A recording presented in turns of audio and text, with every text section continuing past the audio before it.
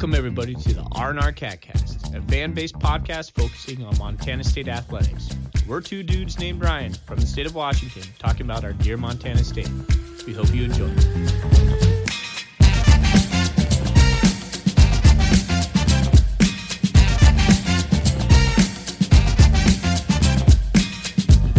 Welcome back, Bobcat fans.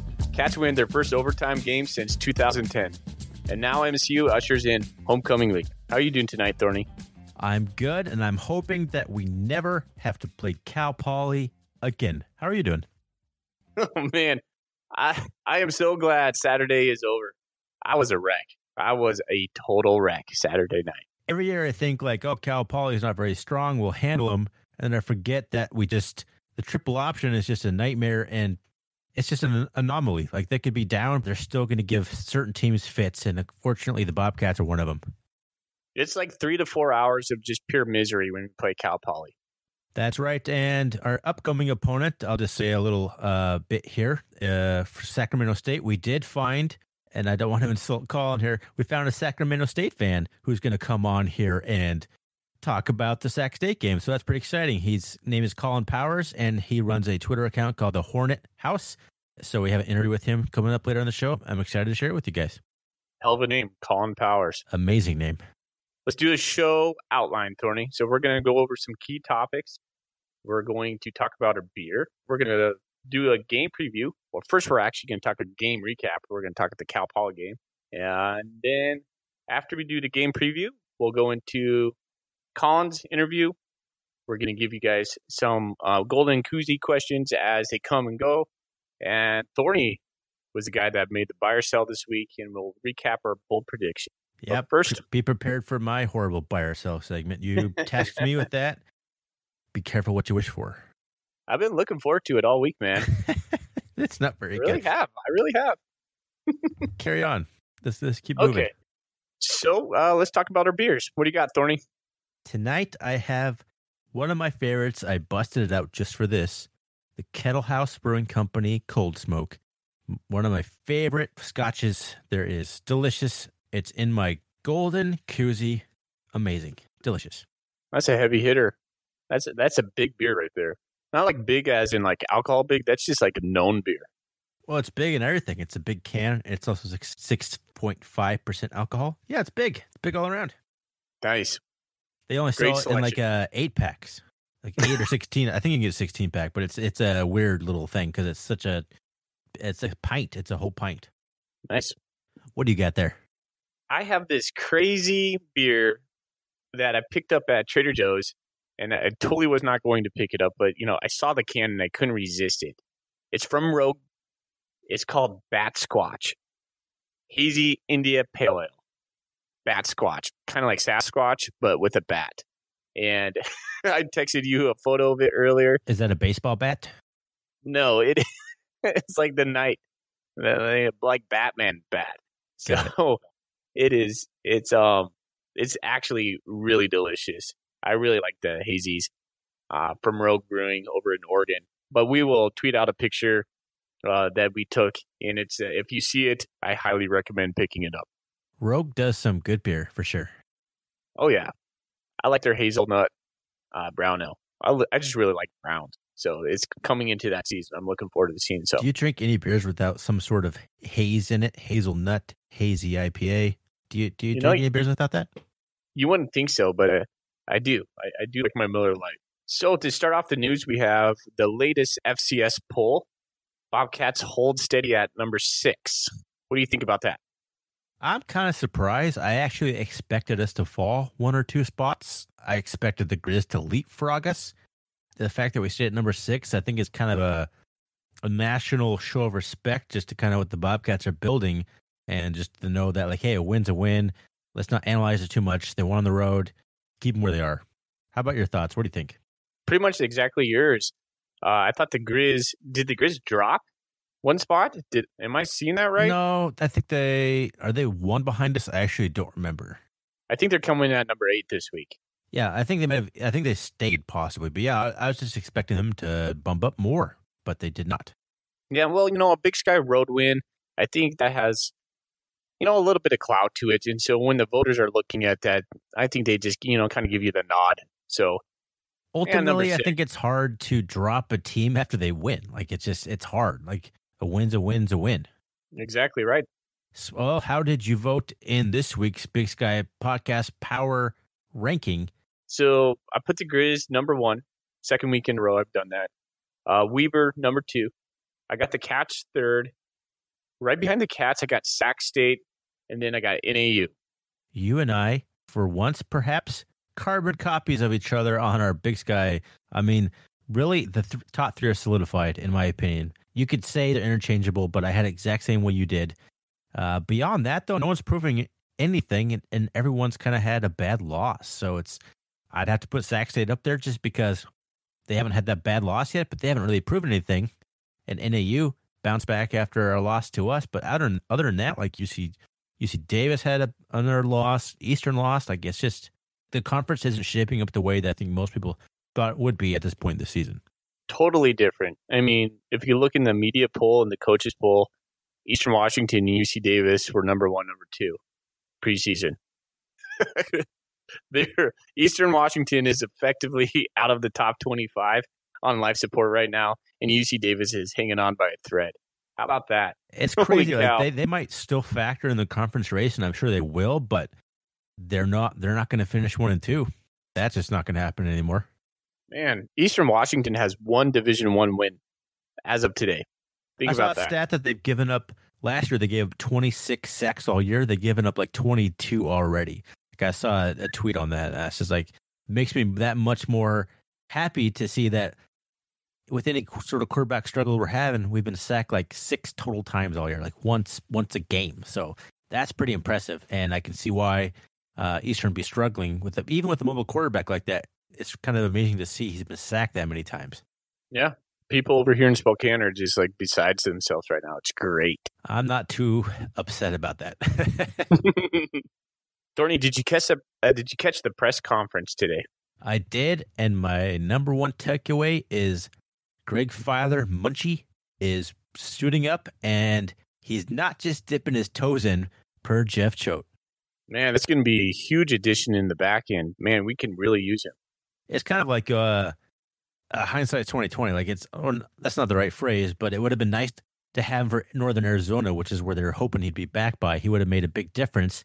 Ultimately, end up winning the game, but with a pass-happy team like Northern Arizona, like, I mean, he's a preseason conference guy. So, like, I want to talk about this later on in the episode, but we've been doing a lot at 5-1 with some guys missing, and Greg Filer is one of them. And I think we should kind of reflect on that. But I'm excited to see him back, and it's going to be a huge piece of stopping the Sac State Kevin Thompson passing game. Yeah, I just hope he doesn't have too much rust. But like Choate said, he's just going to get into the pool. He's not going to dip his toe in there, and so we're going to need him. You never know. Like a rusty guy like that still might be better than what we have. Not that the guys have played bad, but I just think it might take him a quarter to get back into it, but I think he'll get back into it pretty quick. Yeah, if anything, we could, give Tyrell Thomas a spell. He's been doing some good work on the outside, but past couple of games I noticed he's been picked on. And I mean, I'm not going to say anything bad about Tyrell Thomas, but I think this is largely because of just his, size, his height, honestly. He's been in position to make some plays, and honestly, I think he's gotten kind of burned a few times, but when he's been in position, it's a little hard because, yeah, he's 5'8", so it's hard. It's hard to make plays. And what is Munchie, 6'1", 6 foot, somewhere in that range? I think he's 6 foot. Yeah, 6 foot or 6'1". So it'll be exciting to get some length back with Munchie. The other one is I saw Coy Steele is back on the depth chart, expected to start. I think that's a big shot in the arm for the passing game because honestly, he's been our most productive wide receiver to date. I won't say our best wide receiver, but he's definitely been our most productive wide receiver. So that's exciting. For sure. Good to see him back. Sounded like he had a little whiplash. Hopefully he's feeling all right. And the other thing I thought was pretty interesting, and I think this fits into you and me quite well. Choate said, was it a 3 o'clock game time? I can't remember, 2 or 3, but He says, gives folks plenty of time to pre-function and get them at full throat. I thought that was a pretty funny way of describing a bunch of drunk people yelling. So I'm on board with you and I getting full throat for this one. What do you think? Well, Thorny, you're just leaking it right over there. I don't know if our listeners know this, but you and I are going to be at the game this Saturday. We're making the pilgrimage to Bozeman. Big news for us. I mean, I don't know if we've reiterated this enough. I know that our introduction says we live in Washington, but we don't get to go back to games. So we'll talk about this a little later on. But yes, we are going back to Bozeman, and we're pumped. Cool. Yeah, we're going to be walking around the tailgates. I plan on bringing a couple golden koozies to give out to just people we meet. It'd be cool to meet up with some of you guys if you want to. Send us like a message on the Twitter machine or on Bobcat Nation, and we can maybe arrange to kind of meet up and just, talk cats or just drink a beer, whatever you want to do. It'll be good to see you guys. I'll sign autographs. I just had this picture of you signing some guy's chest, with a Sharpie. Oh, man, that's unfortunate because now that you said that, my vision is obviously a hairy chest. I don't want to be anywhere near this conversation. Can we move on to the game recap? Moving on to the game recap against the Cal Poly Mustangs. All right. So, yes, we did beat Cal Poly. I know you and I were talking a little bit about our flashbacks from last year as Cal Poly came storming back in the fourth quarter, scored 21 points. And I want to say they scored 14 points in about 3 minutes into the fourth quarter. It was terrifying. So let's talk a little bit about the stats. So the Bobcats and the Cal Poly Mustangs, one of the first stats I look at is first downs, dead even at 20 apiece. The Bobcats obviously have better balance, 8 first downs passing, 10 first downs rushing. Cal Poly's 15 rushing, as you might expect. Third down efficiency, the Bobcats did pretty good against a triple option team. They held them to 10 to 23. 23 third down opportunities. That seems pretty high to me, but 10 to 23, 43%. I mean, that's pretty decent against the Cal Poly team, a little bit higher than the Bobcats have been averaging so far this year. Total offense, 376 to 340. The Bobcats got 163 yards through the air through Tucker Rovig. All passes him. None of the fly sweeps or any of those little things that we do sometimes. The Mustangs were held to just 89 yards passing, which I know that it's triple option, all right, but that's actually pretty good for what they had been averaging. Mm-hmm. And the Bobcats, surprisingly, I thought they would dominate the rushing game a little bit more. They only rushed for 213 yards, but at the same time, we didn't get that many opportunities because Cal Poly dominated the time of possession. But the Bobcats did end up averaging 5.6 yards per rush, which is about where we've been all year. The Mustangs ended up with 251, and the time of possession was the big one, 38 minutes, almost 39 minutes for the Mustangs, just about 21 minutes for the Bobcats. Pretty impressive. We were able to be as efficient as we were, scoring as often as we did, considering how little we had the ball. A couple days removed from this game, I have a little bit more perspective. What comes to mind is the resolve the Bobcats show. And I think I was thinking about that when Jeff Choate was talking in his presser today about how he just noticed the guys on the sidelines saying, don't flinch. We got this. We're not worried about this. We're going to take care of business.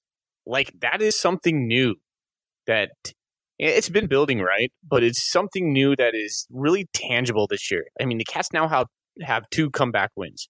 One against NAU and one against Cal Poly. In fact, we've been down a couple games like early on, but I wouldn't call those comeback wins, so to say.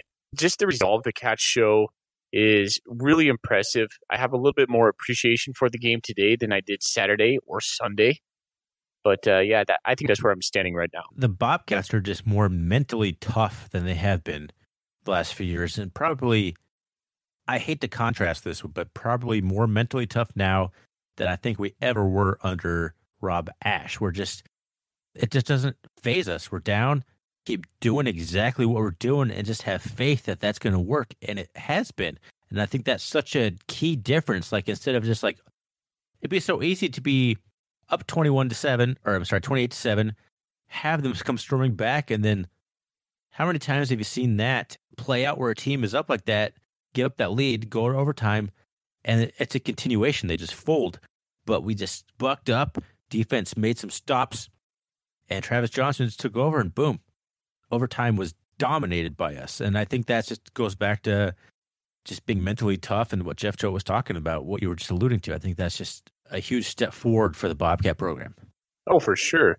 I mean, we're 5-1 right now. And I mean, you and I are fully aware of what people are saying about the Bobcats right now. We're 5-1.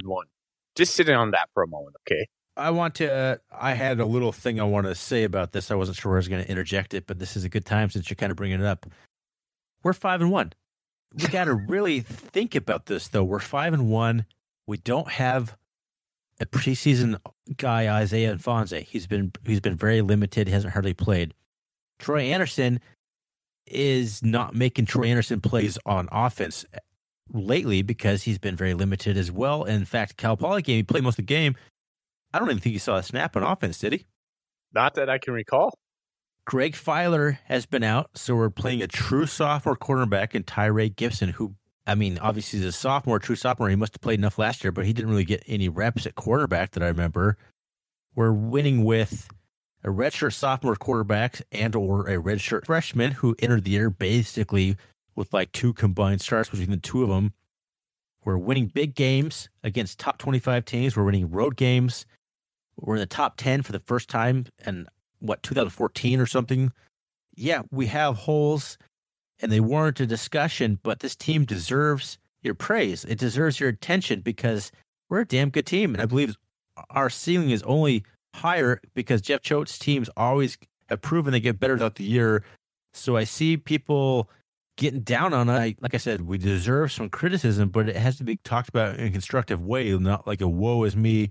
These holes are so glaring, we're not going to go anywhere. So I just wanted to take a minute to talk about and appreciate the fact where we are as a program compared to where we were 2 years ago. It's impressive to me, and I just want people to kind of just take a step back and just appreciate it for what it is. Wasn't you off my soapbox? Yeah, wasn't it you who was telling me about Tom Stuber's text about how many top quarterbacks are looking up at the quarterbacks right now, right? Or looking up at the Montana State Bobcats right now. Somebody did a comparison of like top quarterbacks. I don't know if it was FCS wide or Big Sky wide, just like the top 5% or whatever versus the bottom 5%, like, and just how the winning records are. Like most of the high profile passing guys aren't on good teams. So yeah, that kind of goes, that's just what it is. Like you don't need a great quarterback to win football games, and the Big Sky is proving that. The top teams are proving that. So are you ready to tackle the quarterback conversation right now? Let's talk a little bit more about Cal Poly before we kind of get into the quarterback picture as a whole. What did you think of the defense against Cal Poly, and where do you think it kind of all started collapsing for us that allowed Cal Poly to get back in the game? Okay, so first let's just talk about the defense. I was thinking about this today as I was teaching math class, and it was just a passing thought in between periods. And the thought is this: Kane Ione has done better than I thought he would. And if you go back and listen to our preseason stuff, I had some big reservations about Kane, and it just mainly was holdover stuff from 2015. I just want to applaud Kane for doing the job he's done, because the deficiencies we've seen in the Bobcat defense has been taken care of from week to week. And I think our D-line is playing at an elite level right now. I think we have solid play on the back end, and our linebackers have been doing a lot better in these zone coverages that we've been doing, and that really has been our gripe in the last couple of weeks. And so I just want to say, nice job, Kane. And I really think he's making really good in-game adjustment. I agree. Like it's the first couple games, the tackling looked subpar. Like, oh great, here we go again. Kane Ione is in charge. The tackling looks like just like it did in 2015? I'm sorry, 2014. It's eluding me right now, but it looked like just like he was when he's defense coordinator. And no one's been talking about Kane Ione since then. And I consider that a good thing. Like it's no one's questioning the play calling or the coaching anymore on defense. So I think that is really a tribute to Kane Ione. And you kind of mentioned the linebacker play. I just want to give a huge shout out to Callahan O'Reilly. Holy cow, where did he come from? He looked phenomenal against Cal Poly. Yeah.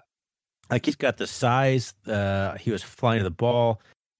That's another thing I think I forgot to mention in our my little soapbox rant there is, like, our linebackers, like Nolan Askelson and Callahan O'Reilly. Those are guys that haven't had a whole lot of snaps, and even Troy Anderson hasn't had a whole lot of snaps. So much room for improvement just based on guys getting their first real experience, that I think that we can only get better as the season progresses. We're not going to get worse in any area. There's no way we get worse in any single area, in my opinion. And that just makes me excited. And it was only kind of proven here tonight that yesterday, when Callahan O'Reilly came out of nowhere and just had an amazing game. So let's loop back to the second part of your question, which was, when did our defense start to collapse right after they started scoring that? I mean, they went on 21 points in the fourth quarter. So what was the onset to that? I don't remember the exact sequence of events. Was it, did Rovig throw the interception, and then it was the Padmos punt, and then it was a personal foul on Zach Red? It's either Zach Red or Connor Wood. I can't remember. But it was offensive line. But is that the sequence, though? Yeah, I don't know if Rovig. See, in my mind, I was thinking Padmos had the punt first, the Shank punt for 5 yards, and then the next series was 6 Rovig. yards. Give him some credit. Well, whatever, right? Yeah. I mean, it was like a sequence of events that couldn't have gone worse for the Cats. And as Cat fans, it's almost like we've experienced this over and over again in some sort of fashion, being a Cat fan. So, and I guess that goes back to our original dialogue in this podcast today, was kind of like, years back, we would have folded. Cal Poly would have won that game. I mean, we haven't won in Cal Poly since when? It's been a long time. But, the resolve of the Bobcats this year is just so good. And they didn't flinch. They came back. Like you said, we bowed up on overtime. And we just do what we do now. And I'm just really impressed by that. Exactly. Like, the Bobcats just came to play on the end. I thought Derek Marks made some outstanding plays at the end. I think anytime you can tackle a triple option team behind the line of scrimmage, get some tackles for losses, more than impressive. And I thought, honestly, the defense really came out outside of that first 14, 13-minute drive that Cal Poly had that lasted. Did that go into the second quarter? It did not. It was 12 minutes, but 12 minutes about took my soul right there. Oh, man. That was a soul-sucking drive, as Drift Choate likes to say. But after that point, though, the Bobcat defense clamped down and the offense took over. And I thought Tucker Rovig, that first half, looked really good. But we came to the second half, and Jeff Choate alluded to in his press conference, it just seemed to take the gas off the pedal. And then it was just that weird fluky sequence that led Cal Poly back in the game. But I think for the most part that we dominated the Cal Poly team, and we couldn't finish. It was almost a complete flip-flop of we started relatively fast and finished slow. But, I mean, we ultimately finished strong with the overtime, but we shouldn't have ever got to that point. Yeah, let's move on to Rovig. How about that? So I just think that the defense just did what they could at the end to win the game. But I think the big story that you and I need to talk about, that's kind of the hot topic right now, is, well, I guess we'll first just preface this by saying, what did you think of Tucker Rovig's performance against the Mustangs? Can I preface your preface? I think the thought just came into my mind. I just want to reiterate this. We are a fan-based podcast, and Ryan and I are just talking about, what we see. So, if you disagree with us, we totally encourage that. But and I also want to say, if you're like me, not like Foley, if see what you see, if you saw it on Pluto TV, you didn't see very much. Continue. You watched it on SWX. So I assume the feed was much better. Yeah, it was. But I was enraged a little bit. So that what I was seeing was really clouded by just me being really upset too. What I saw on Tucker Rovig, second drive of the game for the Bobcats, fourth down, he throws an absolute dime to Kevin Cassis. I would say an ill-advised throw because Cassis makes an amazing catch, but it was due to an amazingly placed ball by Tucker Rovig. Looks legit. I think Tucker Rovig comes out of this game with 160, what was it, 165 yards, 163 yards. Yeah, I think 163. Honestly, if I'm Tucker Rovig, I'm feeling pretty good about myself. I know there's a lot of flack being shown his way, but he had a nice game. He made, in my estimation, 1 to 2 bad throws. One being obviously the interception, which he just kind of floated. It would look just different than every other ball he's thrown this year. He just tried to finesse it, in my mind, and it just, into double coverage to Cassis, had no chance. I honestly think he just did not see the safety. He just put that up there as a catchable ball for his receiver to catch and throw it and score a touchdown on. I just don't think he saw the safety. The other one that I was thinking of was a pass to McCutcheon. He had McCutcheon on his slant, and McCutcheon probably could have laid out for it. I think it hit his hands, at least grazed his hands. It went incomplete. Maybe if Tucker puts it right on the numbers there, McCutcheon has at least a first down, if not bigger yardage. But then he comes back on the opposite side of the field and throws the same exact route to Travis Johnson, who just lets it go through his hands. Again, Johnson doesn't make a big play. For all the accolades we've been giving Johnson, or we will be giving Johnson, he's missed some pretty easy pass plays this year. Some big-time catches that he should have made, that being one of them. And so for me to see the feedback on Tucker Rovig be so negative and people just wanting to go, hey, let's just switch it up and let's just go right to number 10. I don't believe that. And here's why, Thorny. If we go straight to Travis Johnson, we're going back to the Troy Anderson offense. And that is not what we want. They're going to stack the box. Travis Johnson has not proven himself to be a passer. We need that element of passing. Tucker Rovig can pass the ball. He might not be an elite passer right now. But I said this last week. We have 4 to 5 games ahead of us that he can make some strides before we get into the UC Davis in the Grizzly game. We need him to continue to make those strides. He needs to continue to come out. I was so happy when he came out in Cal Poly. He had a great first half. His confidence, whatever happened in the second half, was not there. But you know what? Give him time. I think we're going to see some good growth out of him. Oh, I agree. I think he did have a great first half. I think a lot of that is because I think maybe the coaching staff, Jeff Jones Company, saw this game as an opportunity, or maybe they saw something they could exploit to throw the ball to kind of get Rovig some confidence. And honestly, I think if that's so, he threw that interception. Yes, that was not a great throw. Quarterbacks make bad throws. Like we're kind of spoiled by the fact that our quarterbacks don't make great throws, which means they don't make interceptions. So when they throw interceptions, it magnifies kind of the ineptitude that we see from that position. So he makes that bad throw, but if the rest of the game doesn't collapse the way it does, it's not that big a deal as it was if he just made that one interception and we still end up winning 35-21. Like it greatly affects how he sees himself. I still think he had a lot to build from this game. I think it was a pretty good rebound game from the Northern Arizona game, a lot to build on. And I think against a team like Sacramento State, we're going to need more of it. To kind of circle back to something you were talking about a little bit earlier, one of the guys I've been the highest on since the middle of last year is Travis Johnson at wide receiver, because I just could see the kind of athlete he is. And I've been just waiting for him to have a breakout at wide receiver. And I was so excited to see him have a whole offseason kind of devoted to a craft he's never done. Really, he just hasn't made catches that you would expect him to make at the wide receiver position. And you kind of wonder if that's why he's playing so much a quarterback, because he's such a good athlete. Yes, when he's got the ball in his hands, he's very dynamic. But if he's not making catches, you got to find a different way to get the ball in his hand. So I think that maybe that's why he's taking a little bit more at the wildcat position. What are your thoughts on that kind of take I just had?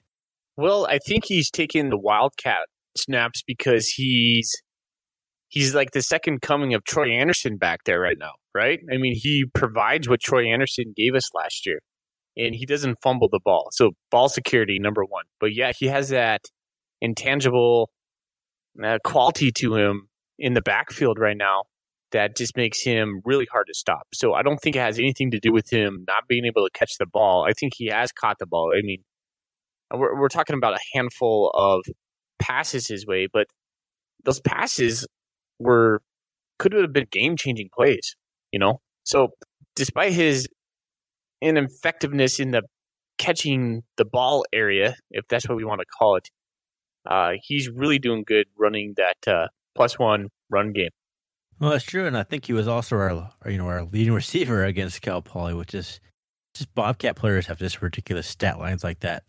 But Yeah, I guess it could boil it down to I just had really high hopes for him in the receiving department, and you just alluded to that earlier. That pass on a slant where he had a 5-yard cushion on his guy, and it was a little high, but it went right through his hands. Like he's just got to make that catch. If he catches that, even if he has to stop his stride, he gets 10 more yards minimum out of that. That's a 20-yard gain instead of a third down incompletion punt. I'm just hoping to see him make those kind of plays move forward because I know he's capable of doing it.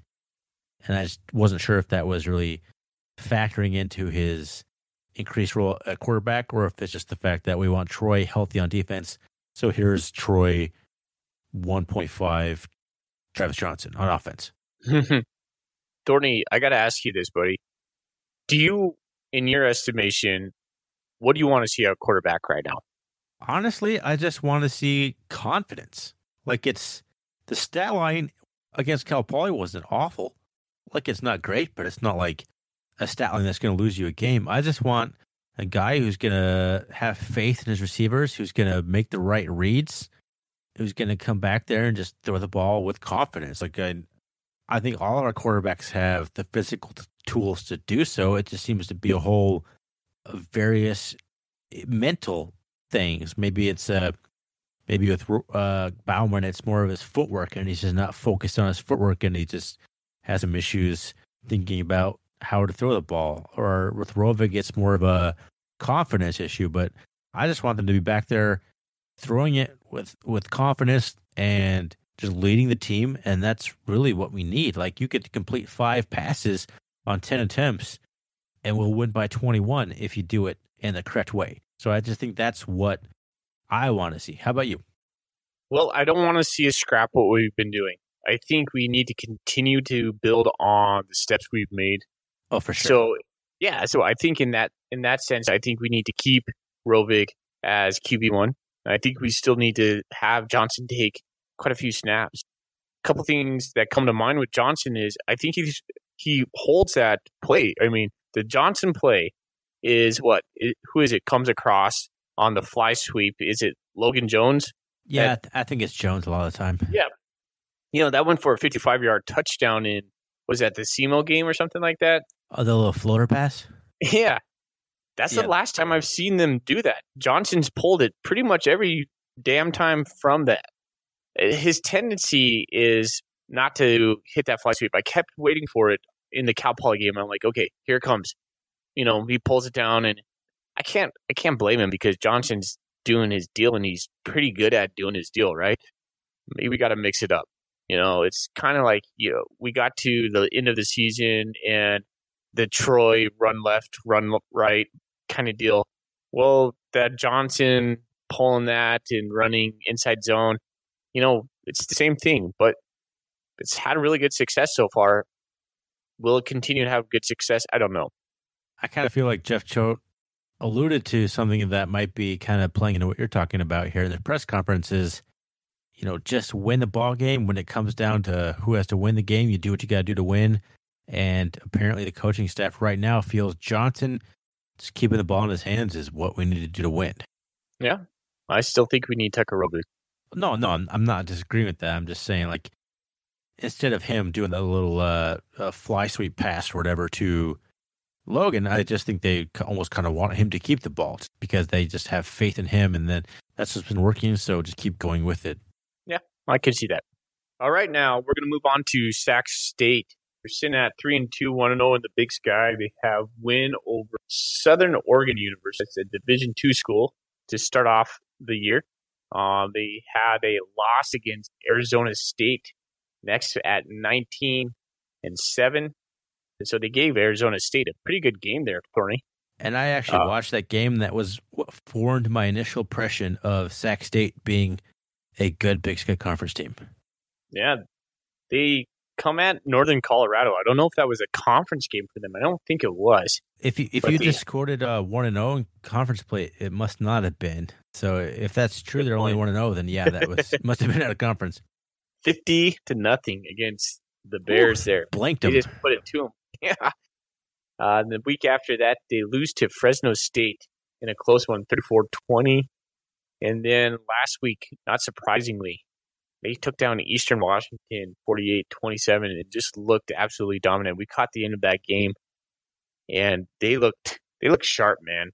Specifically, their defense and their Kevin Thompson, their quarterback, he's something that the Cats will have their full attention.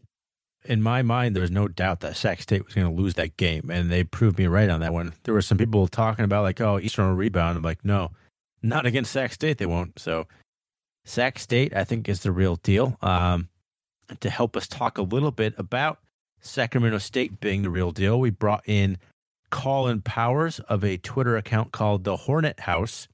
So I think he just started it. Was it last year, if I recall, from our conversation with Colin? Yeah, that sounds about right. He started kind of just basically his friends encouraged him to stop tweeting so much about Sac State on his own personal timeline. So he created an account he called the Hornet House, where he basically just retweets and makes hot takes, reactive tweets, as he says, on the Hornet football team. So we brought him on board to talk a little bit from the fan perspective about Sac State and the upcoming game with Montana State. So we'll go ahead and play that interview for you now. Enjoy.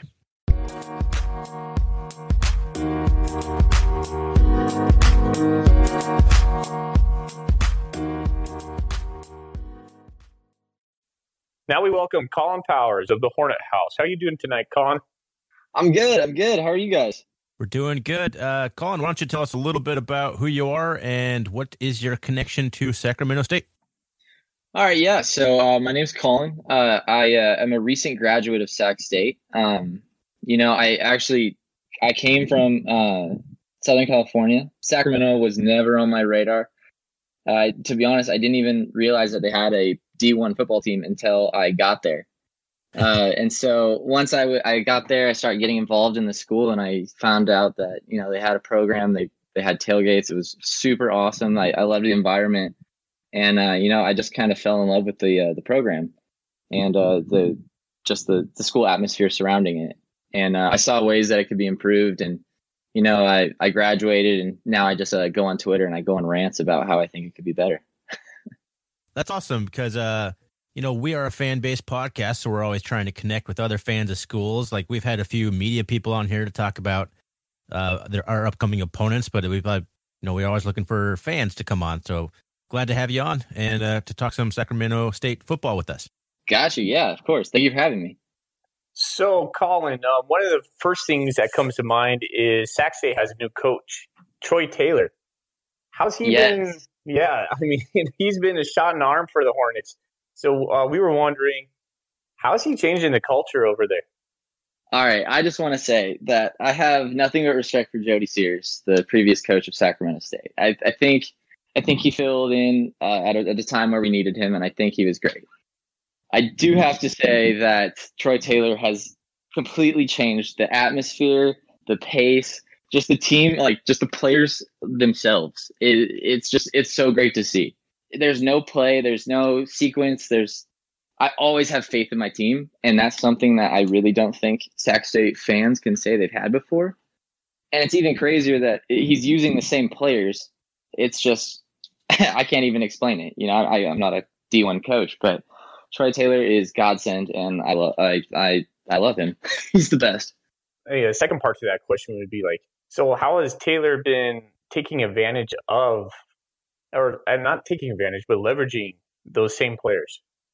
I think it starts with Kevin Thompson, the quarterback for Sac State. For those of you who don't know, he's a fantastic player, and since day one, he came in and he completely dominated the position of quarterback for us, and that was always, to me, it seemed like a weak spot. Kevin is a guy who can run, he can throw, and he's a really universal player. He actually started at UNLV, and then he came over here after some injuries, and now I think this is his 5th year. He was granted 2 extra years of eligibility from the NCAA, but Troy Taylor, he is quarterback's coach, and his training for Kevin has just been, I don't know what it has been, but he's just been using him in just like, I don't even know how to word this.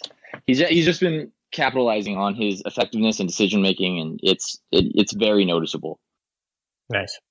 Yeah, Sacramento's always been able to have good talent, so and everything kind of runs through the quarterback positions. So it seems that maybe he's just putting more emphasis on feeding the game through a veteran quarterback like Kevin Thompson, who is averaging almost 300 yards a game. Exactly. No, Sacramento, I didn't even realize this coming from Southern California, but it's a hotbed of football talent. For sure. Every high school around there is ranked. It has 4-star recruits. Like it's crazy. And so the fact that if we can land any of that talent now that maybe if we start winning and get some cred to back our program, it'd be awesome. Most of our coaching staff is from Folsom High School. Troy Taylor used to coach over there. Yeah, and I had my doubts coming into the season, but they're making it work, and it's great to see from my perspective, from a fan's perspective. So speaking of Kevin Thompson here, kind of going off on this subject, what do the Bobcats need to do you think, to get him off of his game? So I think if they can stop the thing I noticed Eastern Washington doing this weekend was if they could get pressure on him and surround him in the pocket, because I know he likes to run. And full disclosure, I've never played football. I swam and I played water polo, so my football knowledge is severely limited. I don't know. I don't know. You see, okay, here's my thing. We like to throw to Pierre Williams. Pierre Williams and Parker Clayton, who's a freshman, are some of the best receivers on our team right now. If they're covered, I don't know who else he throws to. Elijah Dotson's a great running back, but if they can cover those two, then I don't know who else he has, what other options he has. So you think if you take away maybe his first and second options, then he might be more prone to run, and if they can stop that, then it's game over. All right. Well, there's a game plan. I like the sound of that. Possibly, we have a hard time giving up some big plays this year here and there, but we have been able to kind of contain some of the bigger playmakers and the big guys so far. Right. Colin, you mentioned Elijah Dotson. He lit 2018 on fire, but he's kind of off to a slow start right now. What's that about? See, I think in 2018 he was our only weapon. Mm-hmm. I think.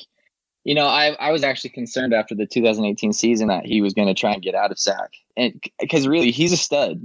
I feel like I don't know what he came out of high school as, but he could really, I don't know what that man can't do. He's fast, he's strong, he's a great running back. And so last year when our offense was kind of stalling, I think our default was just go, dude, run it.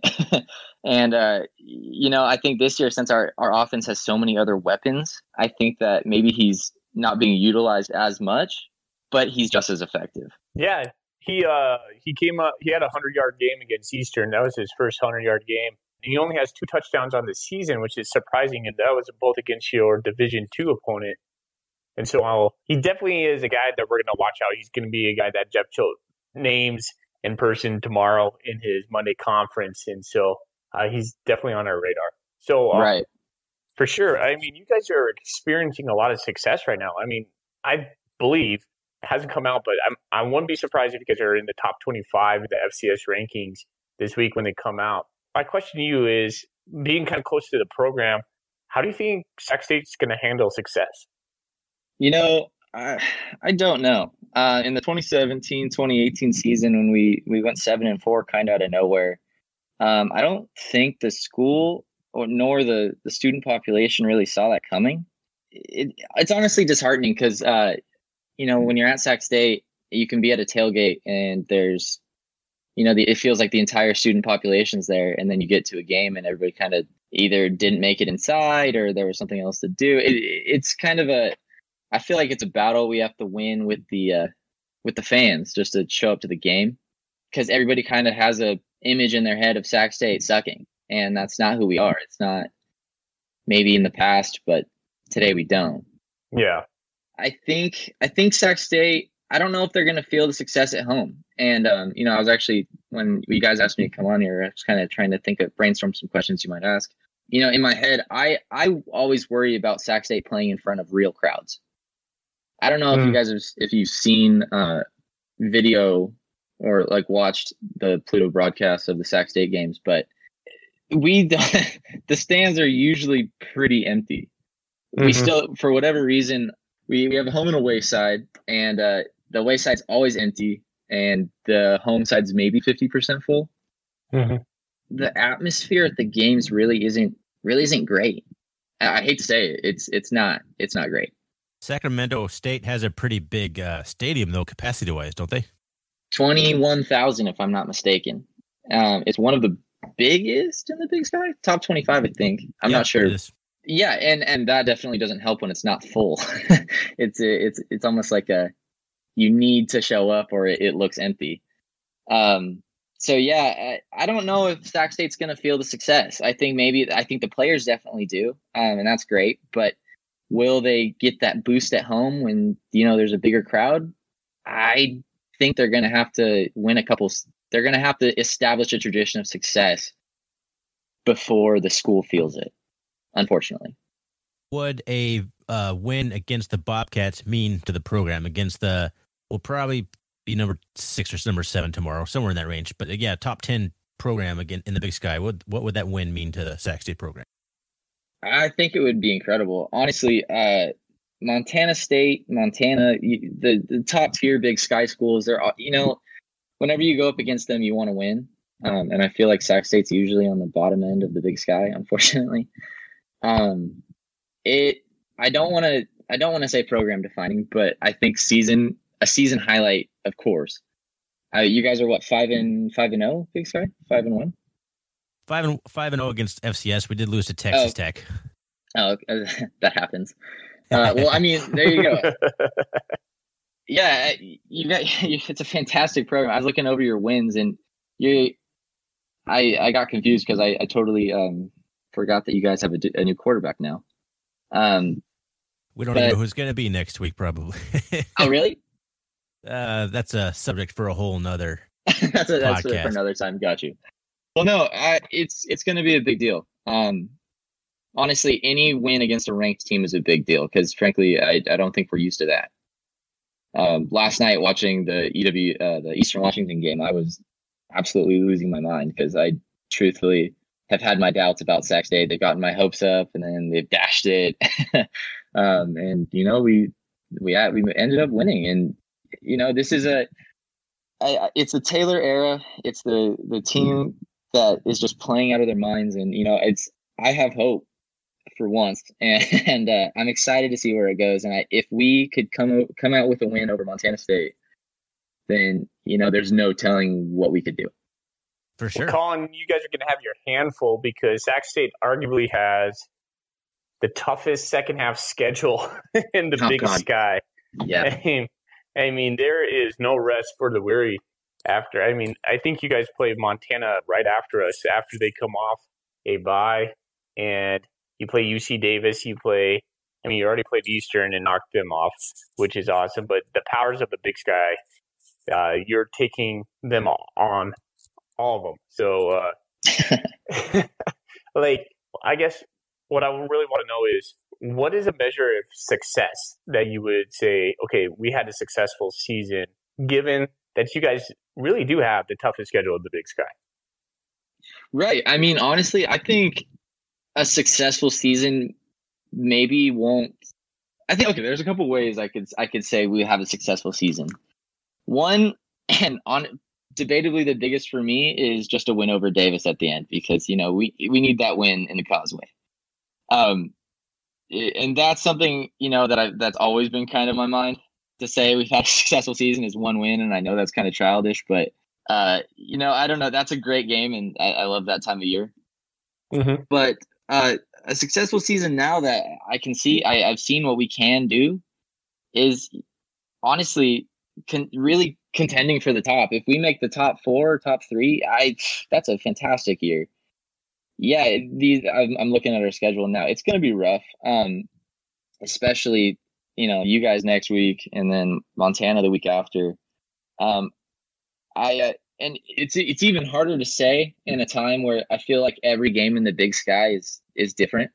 Mhm. Teams are losing to teams that you think they should beat, vice versa. I feel like you don't really know what's going to happen going into these games.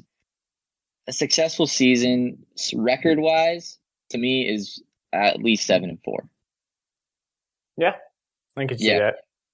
All right. So let's shift a little bit and let's talk a little bit about your defensive line. You guys have a couple big players on the defensive line. Everybody knows George Obina, 6-year senior. I mean, that guy's just wrecking ball. He had a scoop and score against Eastern Washington. I mean, that dude's impressive. But there's another guy that's been popping for you, a guy named Darren Choates. He is, I believe, second in the Big Sky right now, causing fumbles. I might be wrong. I wrote that down somewhere, but I mean, that guy is just wrecking shop right now. Who's playing better? Right. Oh gosh, that's a loaded question. Honestly, our line is something that when I first got to Sac State was something that my friends and I always commented on. We always thought that was our weakest point. And so right now, seeing them play just like out of their minds, scoring touchdowns, I'm not sure I can say anyone's playing better. Obina was out last season. And so for him to even be back that's just amazing in itself. And now that they have all of these, weapons, I can't decide. I'm not going to answer that. I don't know who listens to this. So Yeah, that was a loaded one. Yeah.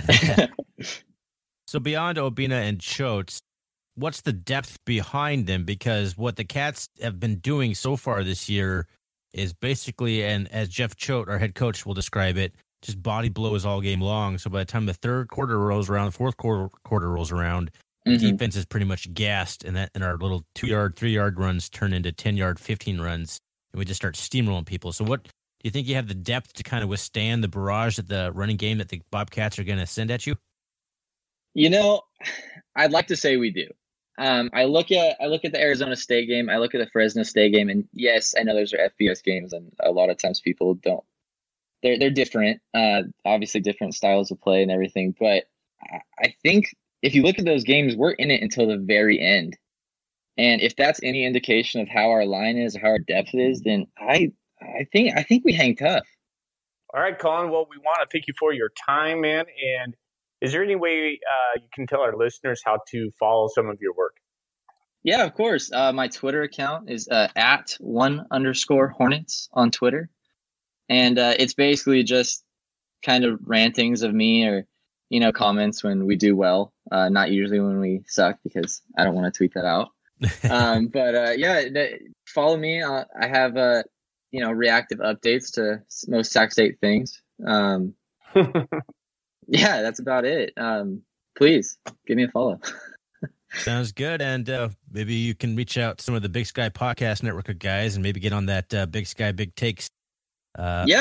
Honestly, I've never been on a podcast before, so I didn't really understand how that would work. But now I have this under my belt. I might just do that. Yeah, there you go. We'll make sure to pass it along. I think once the guys hear the interview, would love to get you on. And, the whole point of the Big Sky Podcast Network and kind of what we do is just to connect fans across the Big Sky and kind of make the community we have and grow it and grow the brand of the Big Sky football. So I appreciate you coming on, taking some time out of your day to come on, and appreciate it.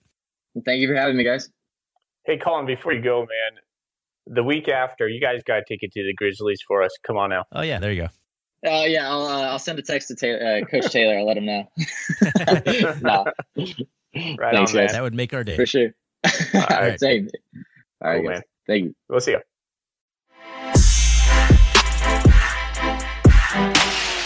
Was our segment with Colin Powers of the Hornet House. I appreciate him coming on. He was a good sport and a lot of fun talking to other fans. Like, as we've reiterated several times, and actually multiple times, we're a fan-based podcast, so it's always fun to talk to other fans because, that's really the whole point of our podcast and the Big Sky Podcast Network in general, is just to get fans engaged and connected in the Big Sky Conference. So thanks again, Colin, for coming on. It was a lot of fun. Yeah, it was good talking to him. I hope he starts his own podcast for Sac State. Me too. That'd be cool. Right on, man. Hey, Thorny, As it's kind of to just wrap up this Sac State talk. What do you think it's going to take for the Bobcats to win? Hey, Colin, the Hornet Hour. There you go. There's your podcast name. I like it. But for us to beat Sac State, so there's a few things that jumped out to me as I kind of looking at the stats, the national stats for Sacramento State. Sac State is number 15 total offense in the country, number 9 scoring offense. They're the number 18 rushing defense, but where we might have an opportunity, they're only 105th in passing defense. So I think, honestly, this game, I think is going to take a big game out of our quarterbacks, Tucker Rovig, or whether it's Travis Johnson doing a little actually flipping the ball to Logan Jones when it comes triggering across. I think we're going to have 200 yards passing the ball, I think, to beat a team like Sac State, who's so prolific on offense and who has the number 18 rushing defense in the country. Like, they might actually be able to maybe not shut our rushing offense down, but at least severely hinder it. We're going to have to be able to move the ball through the air. What are your thoughts? We're going to have to get to Thompson. I think that's the key to the game right there. Containing him so he's not using his legs. He rushed for 2 touchdowns last week. He accounted for 5 touchdowns, 3 passing, 2 rushing. This guy is a true dual threat quarterback, and he's not going away. He'll be here next year, right? So we need to get to him. Derek Marks, man, that guy has been the unsung hero of the defensive line this year. I need him to hurry up and get that guy to the ground, make him feel uncomfortable. I think that's the biggest keys. We gotta contain Thompson. We gotta get to him. We gotta hit him. We gotta play him like we played Cookus. I think Thompson's gonna get his passing yards in the very beginning of the game. Come fourth quarter, as we like to say, the body blows are just gonna stack up. I just don't think they're gonna out-tough us. I don't think anybody in the Big Sky right now is gonna out-tough us. And I think that's one thing we have. That's our ace in the hole right there. No, I agree with that for sure. And I do want to say that, all right, so the Bobcats are number 2 in the Big Sky Conference and only allowing 6 sacks all year against the quarterbacks. Guess who's number 1? Sack? That's right. They've only allowed 5 sacks all year against Kevin Thompson. So getting to the quarterback may prove to be difficult, considering that stat is against 2 FBS opponents. He's been sacked 5 total times in their games. So getting to him is key. Sacks don't always reflect the pressure you've got, but I think we need to get a couple in this game to really kind of rattle him. We need to get some hits on him. Same kind of thing we do all year, right? Like, whether it's Daniel Santa Catarina, Case Cookus, we got to get to him, we got to hit him and just throw him off his game. I think that's a big thing. We got to do it. And the other thing I think we really have to do, Elijah Dotson isn't having the rushing year he had last year, but he's having a big year out of the backfield. And I think that some of the Bobcats have kind of struggled with in the recent history is guarding running backs in the flat of the backfield on passing routes. So that's another thing we really got to keep an eye on. We got to keep someone on Elijah Dotson out of the backfield. I think if we can get some pressure on Thompson and keep Dotson in check in the receiving game, I think we have a good chance to win this game at home. I don't like to make too many predictions just because I just don't like it. But I think the Bobcats have a chance to win big this Saturday. Yeah, I can't take that back now. I think when listening to Jeff today talk about, like, hey, we're going to have full attention. I mean, he always says that, right? But he went out of his way to praise Sac State, saying they're legitimately should be ranked probably number 12 to 15 in the nation right now. Being at 26, I mean, that just goes to show you that some people are not paying attention. They're a legit team. Or what? What do you think, Jeff Choate says the opponent we're playing is unbeatable? Where have you heard that before? I don't know. I don't know every single press conference ever. What I'm saying, Thorny, is just the importance he's putting on it. And he said he's going to have the attention of his players, and I think that's super important. Like, it's homecoming. We got the best team we're going to play this year so far, exclude Texas Tech. At Bobcat Stadium, the Cats are going to come out fired up. I really think the Cats are going to come out fired up. We might be too fired up. Who knows how the first quarter plays out, but, man, come fourth quarter, I like her toughness. I really like her toughness. I think we're going to get to Thompson. Like you said, I think that Dotson's going to be that X factor if we can contain him in the screen game. I like that. So I think our running game's going to do fine. I say that, and then I have a whole bunch of doubt because I'm looking at number 99 on their media guide. Obina, that guy is just a 6-year senior. He's a stud. He's just a wrecking ball. And then they got Darren Choates, who's just like, he's another wrecking ball, man. So they got some studs on the D-line. I will say this, though. What defensive lineman so far this year has wrecked the offensive line for the Bobcats? That's a good point. Nobody. Really good point. We've come up with some stellar players. Like, it's not like last year in the Eastern Washington game specifically where I remember that stud defensive line for the Eagles. I can't remember his name now, but he actually sacked like Troy Anderson like 2 times in one game. Like, that was like unheard of. I just don't think that this Bobcat offensive line, this team, is going to allow one single defensive player to affect a game like they did last year. So I think that is a big difference between last year.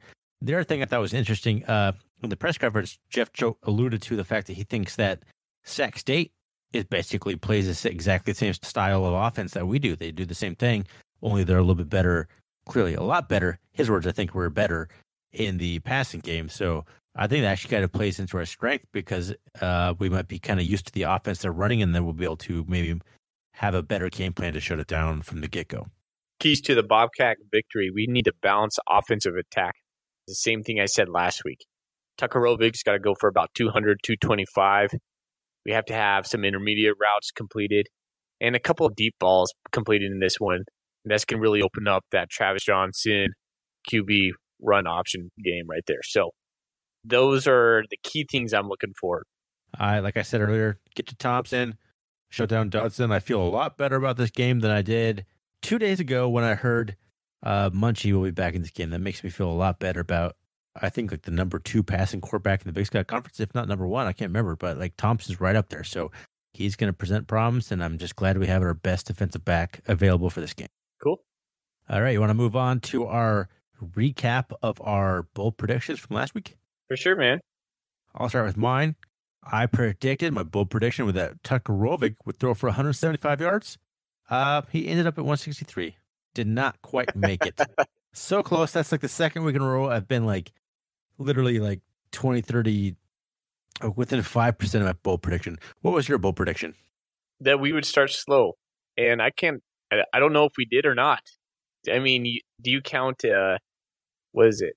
How many plays did Cal Poly run on their first drive that took 12 minutes? It was... Oh, gosh, I don't even know. Oh, gosh, yeah. I'm going to forget that one. Or I probably won't. I want to forget that one. So, does that count start slow? I'm going to say no. We only had one possession in the first quarter. We scored 14 points in the second quarter, 14-7 at halftime. I'm not saying that's a slow start. Okay, cool. I'll take that. Take that as a loss. Let's move on to our new bold predictions. What is your bold prediction for Sacramento State? This is very bold. 3 sacks. You took my exact bold prediction, my exact number of sacks. Oh my gosh. Okay, hold on. So I did have a little asterisk next to that sacks. 2 by Derek Marks.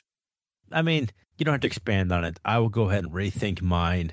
I will say, so Sac State's been averaging against Division I or FCS opponents something like 500 yards a game. I'm saying we hold their entire team to less than 425 yards of total offense. So are you saying that we had the same exact bold prediction? We did. And I literally, I didn't have one before we started this because I do my homework. So I thought of that like literally like 5 seconds before you said that. I was like, son of a gun. You just said what I was going to say. I was like 3. That was the number I came up with too. That's funny. Okay. Yeah. I'd be super happy if we get 3 sacks. That's my bold prediction. I think you and I make a good duo on this podcast, but sometimes we're the same Ryan. And it's All right. So there's our bold predictions. Are you ready to move on to my buy or sell for the first time I've done it all season? I've been waiting for this all week, man. Hit me with it. It's not very exciting. Okay. Number 1, buy or sell fully. Does a win against Sacramento State guarantee a playoff berth for the Bobcats? So we would have 6 Division I wins. We have coming up the bye week. Thereafter is who we play right after that, Thorny. I'm not sure the order, but we got Northern Colorado, Southern Utah, UC Davis, and the Grizz. Okay, yeah. So I'm looking at it right now. We got North Dakota, Oh, yeah, North Dakota. Sorry, yeah. We got 5 games left. who is no slouch right now. They should be ranked, in my opinion. We're going to beat Southern Utah. They're arguably the worst team in the Big Sky. And then we follow that up with the second worst team in the Big Sky, Northern Colorado. As long as we don't fall asleep, yes, that would give us 8 wins. And I think in this 12-game season, 8 wins is probably going to be what you need in the Big Sky, unless you win out. Like, so let's say Eastern Washington wins out and they win the last 6 games of their season. They possibly could get into the playoff with 7 wins, but I think it's going to take 8. So, yeah, I think so. So you're buying that? I'm buying. Yes, I'm buying. Okay. Number 2, Matt Miller has proven his value as an offensive coordinator. Is he still the offensive coordinator for the Bobcats in 2020? I think so. I'm going to buy that. I don't think he's shown anything that is going to solicit many callers this this offseason, although it's only halfway done. I mean, not even halfway done. So if you think about it, if we get into the playoffs, we're halfway done with our regular season. How much more football do we have after that? Who knows? I still think he needs another year before he's entertaining suitors outside Montana State. You and I are going to our first Bobcat game in years for me. I assume also quite a healthy time for yourself. Buy or sell, we have extremely hoarse throats after the game. Oh, yeah. It's an easy buy. Buy that all day long. I'm not a good person to watch a Bobcat game with. I apologize in advance. I've talked about this many times before. I'm going to be a nervous wreck. I should have said buy or sell. Foley storms off at least once during the game, just like stomps down I can't see him anymore. You know what I do? I mask it. I say, I got to go use the bathroom. And so I'll walk to the bathroom and like try to calm myself down. I'm going to try to do better this game. Fair enough. Okay. Last buy or sell, not football related. My wife and I have had a debate on this. The skin on a rotisserie chicken, do you eat it? Is it delicious or is it gross? Oh, I eat it. I'm going to buy that. Is that the buy? So buy, is it delicious? Sell, it's is it delicious. gross? Buy or sell, yeah. Yeah, I'm buying. It's delicious. I like the crunchy. I kind of like it. The little salty bits on the outside for sure. I'm going to buy that. So I think I went 4 for 4 there, buying everything. Okay. All right. Well, buy or sell for myself. Buy or sell. Does a win against Sacramento State guarantee a playoff? I am going to actually sell that because that sits us real pretty going the bye week. But I think North Dakota, UC Davis, and the Grizz, especially if we end the season on a 2-game losing streak to the Davis and to the Grizz, even if we finish 8-4, ending on a 2-game losing streak, that's close. That will be a very bubble team at that point. It kind of depends on the rest of the field. So I sell that, but I think a win against Sac State sets us up very well. I just can't predict how those 5 games would go. Number 2. Time out real quick. You're saying that the 8-4 Bobcats are a bubble team? If we lost 2 in a row at the end, if we lost 3 out of our last 4, no. The committee cares more about how you finish than how you start. If we lose 3 out of our last 4 or 5, I mean, that's a serious thought about how the rest of the field looks above us. Step back from the ledge, Thorny. Just saying. I don't think a win guarantees it at this point. Okay. Number 2, Matt Miller is still our offensive coordinator next year. I'm going to buy that. I wasn't sure how to respond because a lot of people praise his creativity and he's a rising star and all that. But I agree with you 100%. I don't think he's quite there yet. I don't think he has a resume to get himself an FBS job, but I think that's ultimately where he's going to end up probably after next year if things continue the way that they continue now. Number 3 is an easy one. We're going to our first game, horse throats. Yes, I'm going to have a horse throat by halftime because I'm not used to yelling anything anymore. So, yeah, we'll be able to talk after the game. Number 4, obviously, the loaded question. My wife and I argue about this. Eating the skin on a rotisserie chicken is delicious and crunchy and salty. I don't care how fatty and gross it is. It's amazing and delicious. And there's a reason that like fancy restaurants serve chicken skin chips or whatever on their menus because it's delicious. So that was my buy or sell. What do you think, my first attempt? I liked it, man. I like the non-Bobcat one at the very end. I'm going to have to put more of those into our buy or sell. Gotta slip something in there. Yeah. Right on, man. Cool. I like to change it up. That was good, dude. Nice job. Okay, so we did a really, really poor job peppering in our Golden Kuji questions. I completely did. I forgot to keep tabs on them as we went, so now we got to kind of just got to spew them all at once. So why don't you? Yeah, go for it, Thorny. Number one came from the Bobcat message board, catbacker_1. I'm going to paraphrase here. He said that we're showing tremendous amount of conditioning this year. We've upgraded every aspect of the program for the coaching staff on both sides of the ball to adding Brittany Patera for nutrition to the Bobcat fuel.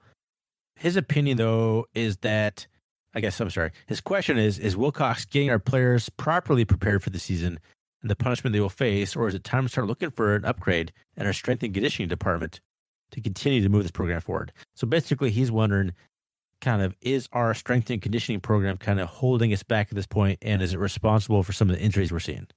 I think Jeff Choate would have addressed that by now if Wilcox was not the dude. So I'm gonna sell that. I think that clearly our conditioning is superior at this point. Like, we're outlasting teams, Cal Poly aside, but even after the Cal Poly game, you hear Derek Smart talk about this is what we're built for. We're conditioned for this, and so we knew we'd win the overtime game. I don't think Wilcox has any jeopardy of losing his job.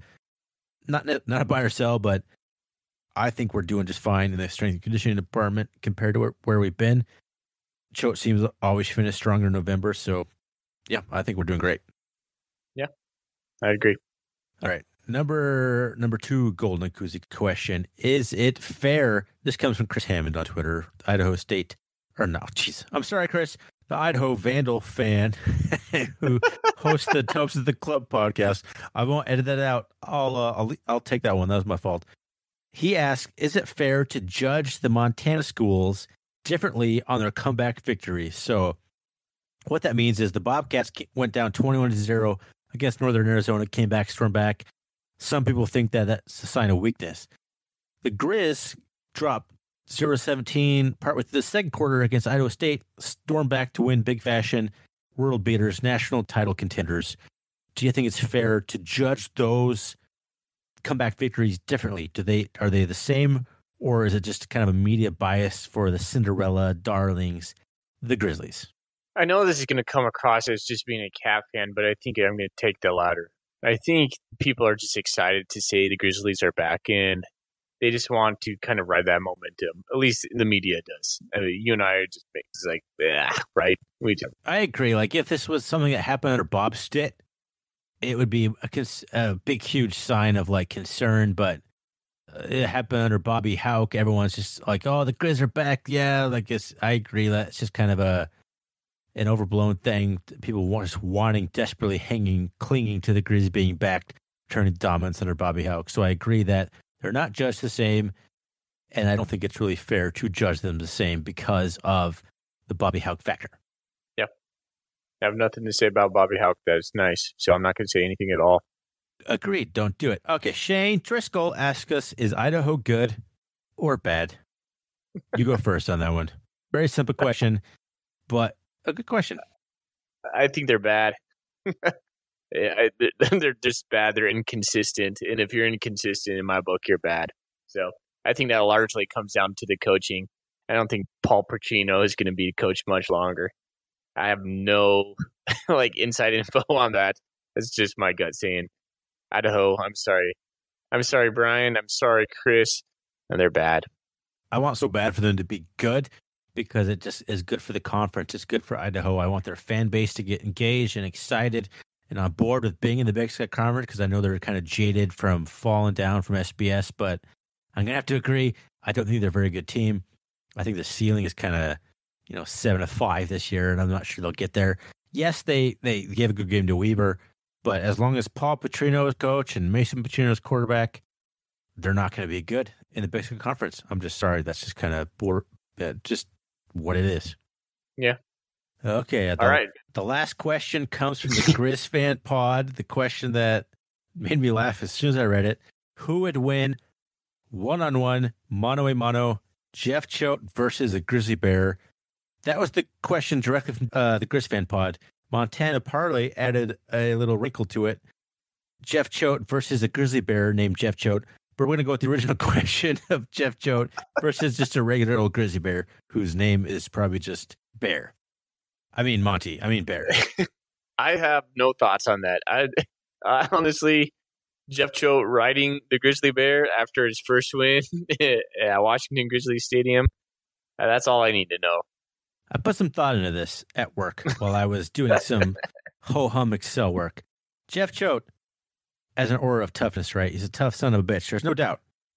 But one of Jeff Choate's biggest strengths is his gift for gab. He could sell snow to an Eskimo, right?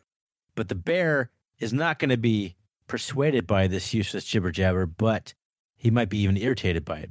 I was leaning towards the bear, but then I remembered something. Jeff Choate preaches pad level, right? If there's one thing Jeff Choate's done since he got here, get low, pad level. It's all about pad level. So what Jeff Choate's going to do, he is going to use his pad level, his leverage to take down the grizzly bear, and ultimately will hog tie the bear with a rope he just keeps in his back pocket because he's Jeff Choate. And that's what it's going to be. He's going to hog tie the bear, and then victory. Jeff Choate, 1-0 grizzly bear over Monty. What do you think? That is so good. I have nothing right now. Yeah. Okay, I like that. Just the whole visual of Jeff Choate pulling out. All right, like it paints a nice visual. Like you can see exactly this whole thing happening. It's not even unrealistic. Well, let's debate this over some beers in Bozeman next Saturday. All right. Yeah, that's going to be the come down. I've been trying to figure out how we're going to get people to come like hang out with us or whatever.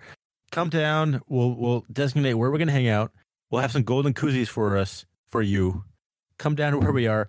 Tell us who you think is going to win, Jeff Choate versus the grizzly bear. Your chance to win a golden koozie. Thorny, you read all the golden koozie questions. We haven't decided on a winner. I'll let you decide. Got to be that one, right? Like it's got to be the comedic value. I like pertinent, poignant questions, but that was out of left field. It made me laugh. I got to go with the Grizz Fan Pod. I hate to say it. What are your thoughts? Well, how many do I have to send them is what I want to know now. Oh, just one. I mean, okay. Those guys probably drink like White Claws, so yeah, they don't need a koozie for that. There's no laws when you're drinking the I claws. was thinking that in my head. Didn't know if you knew that amazing saying or not, but yeah, there's definitely no laws when you're drinking White Claws. All right, let's get out of this thing, huh? Yeah, let's do that. Wrap it up. I want to first thank Colin for coming on the show. I really appreciate that. You can find us, our CatCast, on Twitter. Please subscribe to us on iTunes. That's where all the action is. If you listen to us anywhere else, it'd be great if you subscribe to us and like us there. But if you listen to us on iTunes in particular, please like and give us a rating on there. I'm excited for us to go to Bozeman for homecoming. Hope you guys come out to wherever we figure out. Maybe we'll put a poll out there. Where should we go drink? I think it's a really good question because I don't really know where to go anymore. I haven't been there in a long time. So to continue on, let's just end this with a classic old Go Bobcats, go Cats. Go Cats.